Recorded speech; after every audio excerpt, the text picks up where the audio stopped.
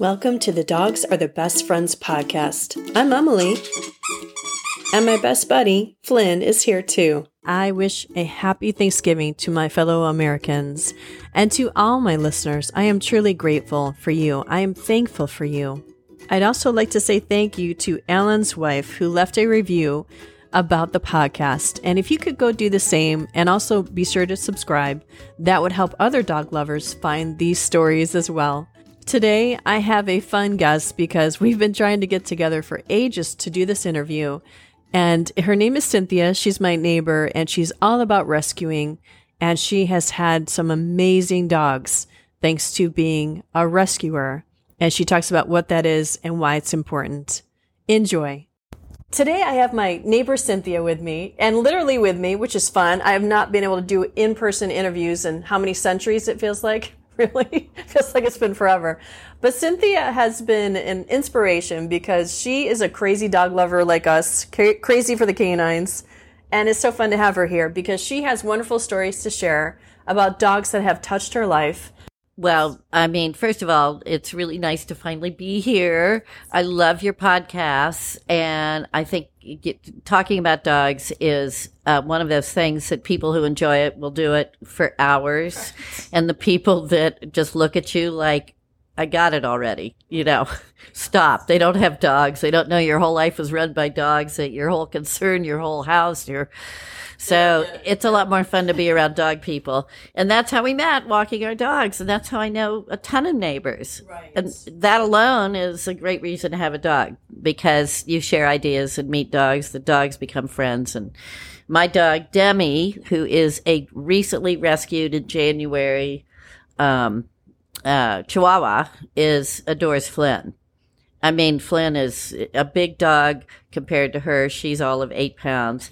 And Demi in the beginning was very scared, but apparently loves dogs that are good dogs.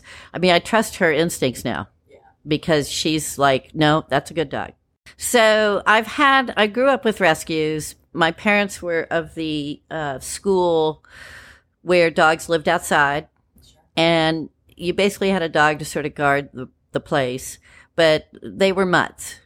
And I was the one who was crying and screaming about their conditions. And my father would always build a winter house for them. And I'd be snowy nights saying, you got to bring them in. You got to bring them in. They could come in, but they were never allowed upstairs, could never sleep with us, anything like that. So the minute I got off on my own, I was in college. I got my first rescue dog. But anyway, so Whitney was a little, I call her like a miniature German Shepherd, but she was very tiny. I mean, if she was probably like 12, 15 pounds max, but she looked like a German Shepherd, sort of that brown and black. And anyway, she spent, years with me, or a few years with me, but she ended up living with my parents. And ultimately she came when I lived in Connecticut at 16 years old.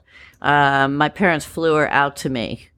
Because again, I was sure they were abusing her, So they flew her out to me and she spent a glorious last year of her life living on 7 acres and me fussing over her. She was actually in poor health and I brought her back to health just with love and food and all of that. But anyway, she was my first. She died in my arms at 17 years old. Wow. She lived a long time. The next one was, Herbie, and Whitney and Herbie actually lived together at that point, later. But Herbie, I was living in Boston, and I went to the Humane Society and got Herbie, who was a Border Collie mix.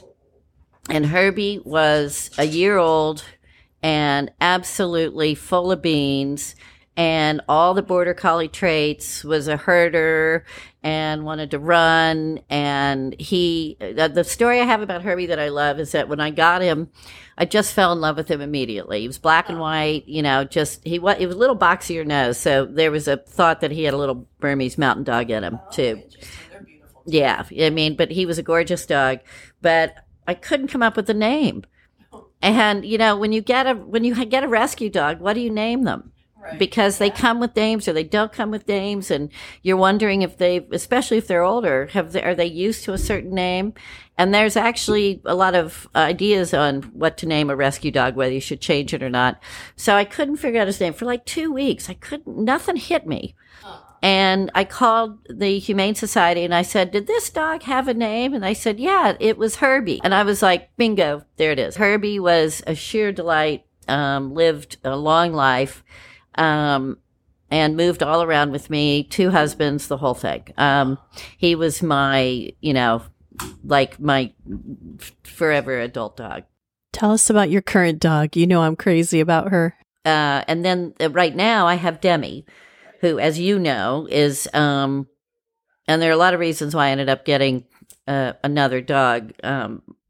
My dog had passed away about a year before, a year before, and another dog. But I went and we went to a farmer's market, and one of my friends said, "Oh, hey, the Safe bus is over in the parking lot. Let's go look." And Safe is a rescue organization out of St. Augustine, and they're an excellent organization. And we got there, and I mean, I stood the minute I saw her. I was desperate to never get a dog again because I wanted to be able. All my life, I'd taken care of something, be it humans, pets, children, something. And I was getting to the stage. I'm ancient now, old, and I'm retired, and I thought, yeah, of course, this is all pre-pandemic. And I wanted to close the door and go away for 3 months, if I wanted to, or whatever. Nice. Yes, and I've never been able to do that. I was just out on a Saturday with some friends. We went to a farmer's market, and they said, hey, the Safe truck is there, and you want to go see some of the dogs that are up for adoption. And I'm like, oh, yes. No, yes, no. And the minute we pulled up, the glass windows had all these dogs in them, large and small. And Demi was sitting right there, and she was with a couple of Chihuahuas. And she, as it turns out, had come from a 40-dog hoarding situation, and they had just received 20 of those dogs like 2 days before. She had just been spayed. And so, here it is 48 hours later, and she's in this truck being adopted. And Chihuahuas, I knew nothing about Chihuahuas except for what I'd always heard, that they're yappy and mean and, never be afraid of a big dog like you should be of a Chihuahua. And I don't know, I just fell madly in love with her. And, I've had her since January 25th of this year. And of course, the timing couldn't have been better because of the pandemic. So, and she's so not yappy. She's so sweet. Oh, she's everything but what a Chihuahua is. She's very sweet. She's skittish. She's also 7 years old. So a lot of life before me, and a lot of who knows what, because, she definitely is not a human person. She's a dog person. A dog, I should say. We all say that. I know. So silly. She's a dog, and she loves other dogs. She loves to socialize with dogs as long as she approves of them first. And they're not too big. I mean, not big, doesn't matter, but too aggressive, meaning just in that they're shaky and wobbly and, excited, too excited, I should say. But anyway, Demi, which Emily knows well, is I give her treats, and I was giving her treats, because she's a rescue and she's middle-aged. I'm like, all the treats you want. She'd come back, and it was part of a game we played, and I'd give her little bones, and I literally buy her those little 1/8 of an inch. Yeah, they're little itty-bitty baby milk bones. And she would get so excited after every walk, and, she'd take these, and I'm like, oh, this is such a happy dog, and I'm making her so happy, and I love what she does. And I'm cleaning out where she has a couple of secret beds because she likes to go hide and burrow. And I was cleaning them out one day, and I think every bone I'd ever given her was in between the two beds, in those two beds. She showed me that there's a baggie. Yeah, the plastic baggie. Shocking. Yeah. Shocking. So yes, she's a hoarder. The truth is now she's a hoarder. So it's become really fascinating to me because coming from that environment, she had to. I mean, not only was her owner a hoarder, dogs, but creatures. yeah, which it's despicable. But she had to probably hoard her food. Right. And she's not aggressive about food. I mean, she wouldn't be at all. As a matter of fact, if I put her food down, she'll run away, which is probably also a symptom because it has to be very private and hidden. She was probably not dominant and other dogs ate it or who knows what we can't even guess. So yeah, she probably was bullied. I mean, that's what it is. It's the pecking order. The pecking order. Although she apparently had many puppies and that, again, with her toys, she whines and tries to hide her toys. And that really reminds me of a mommy dog. She uses those toys as if they're her babies and she's trying to protect them and she will bury them like in my bed, in the chair. It's sort of sad and sort of sweet. So, I mean, maybe some of your listeners will have some thoughts on that and you can get some feedback because I looked up various things, but I've had enough dogs as far as her living in my life and working with me, she works with me beautifully. Right. And all of that is not, it's not like she's chewing off her tail or her feet. I mean, that requires medical attention. But psychologically, she's very happy now. I just think some of those carryovers are unavoidable. And she's, you know her, but I can't tell you how great all the other ones were too. And that's one of the points I wanted to make about rescues. I mean, when we were talking about what I was going to talk about, rescues, of course, are to me, any dog that comes into a family's home or a person's home and heart and life is, I guess rescue. Right. I mean, when you choose something from a puppy or your dog has a puppy, it's not a rescue. But what is the definition of a rescue? And before I am here today, I talked to people. I asked them that question. Right. And a lot of people, I said, because I've had other dogs. I've also had Jack and Herbert, not Herbie, but Herbert and Theo. Oh, right. They were all from other situations. And I'm vehemently against puppy mills. And I don't need to go to a breeder for a breed because I'm a huge believer in rescuing. Right. I'm not against anything. I know the breeds have to be maintained, but I am against puppy mills. Right. But anyway, the definition, when I looked up what is the meaning of rescue, and it's saving something from dangerous or a distressing situation. Right. So that can apply to a lot of things. Right. And the goal is ultimately the same on all levels. Absolutely. It's to find a nice home, a beautiful home, a loving home for any of these animals who, in this day and age, God knows what could happen to them otherwise. And so 3 of my other dogs, I actually have, some great stories, but I don't want to bore everyone with long stories. So, again, back to the definition of rescue. Those were rescues to me. And also, why do I rescue? Why does anybody rescue? Or why does anybody, not why does anybody get a dog, but why do people do rescues? Because they get the best life. I mean, you're giving them now the best life that could have been otherwise. Right. And so many times these dogs come out of their shells because they've come from a bad situation and they just blossom into these, incredible creatures who wouldn't have otherwise because they have been suppressed in one way or another, or they're not healthy, they're not taken care of. And one of the things that I love about rescuing is watching them change. Yeah. And one of the statistics that is true, and I'm sure it could be disputed, the numbers are higher, but 20%, this is an ASPCA statistic, 20% of rescue dogs are returned. But I think it's a shame that people have the mindset that they're returnable. Like, it's not like a cup.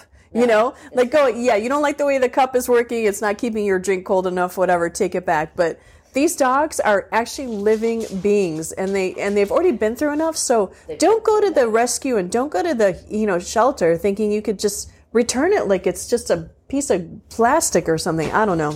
And often within a week. If you go to a humane society or a rescue organization, and like you said, so many are actually being fostered, so you can learn a lot about them. But like the humane societies, oftentimes you don't have any backstories. So if you're going and thinking, oh, my fantasy is to have a dog who's going to fetch a ball and who's going to want to sleep next to me and who's going to want to take walks. And you bring the dog home, and they are traumatized, usually by having been in the shelter and then by now being in a strange place. Right. They don't love you immediately. They don't even like you probably because they've come from a horrible situation. They're like, oh, another human. Right. So the heartbreak of those 20 dogs that they had that I got Demi from Safe, all of them were returned who were adopted that day, except for Demi. I'm sure they were, they're not potty trained. They're not used to their environment. They are Chihuahuas, so they are, personality-wise, they're not just cute little lovable dogs you can stick in your purse. Right. They're scared, and also they have issues. Right. Not bad issues. So to me, you get a rescue. The commitment is to treat the dog the way the dog is. Get to know the dog. In a year, you're still learning things. Certainly in the first 6 months. But as far as trust and love, that first 6 months is, to me, what you have to go, okay, unless it's intolerable, unless the dog's got other issues, serious issues. Right. Really aggressive. Yeah, really aggressive, or, health issues because, that sort of thing, and you can't afford it. But otherwise, most people who adopt have to understand. You've got to give them time, and the commitment has to be real. Dogs cost a lot of money, the medical expenses, the food, but on the flip side, what they give me in particular is just, there is no, that's why this is why you have a podcast. It's for people like us. All of these dogs have given you something. And so what kind of gifts do you feel that they've given you over the years? Well, and a lot of people on your podcast talk about unconditional love, and that's absolutely, it is truly one of those things. You just don't know it until you've had a pet of your own.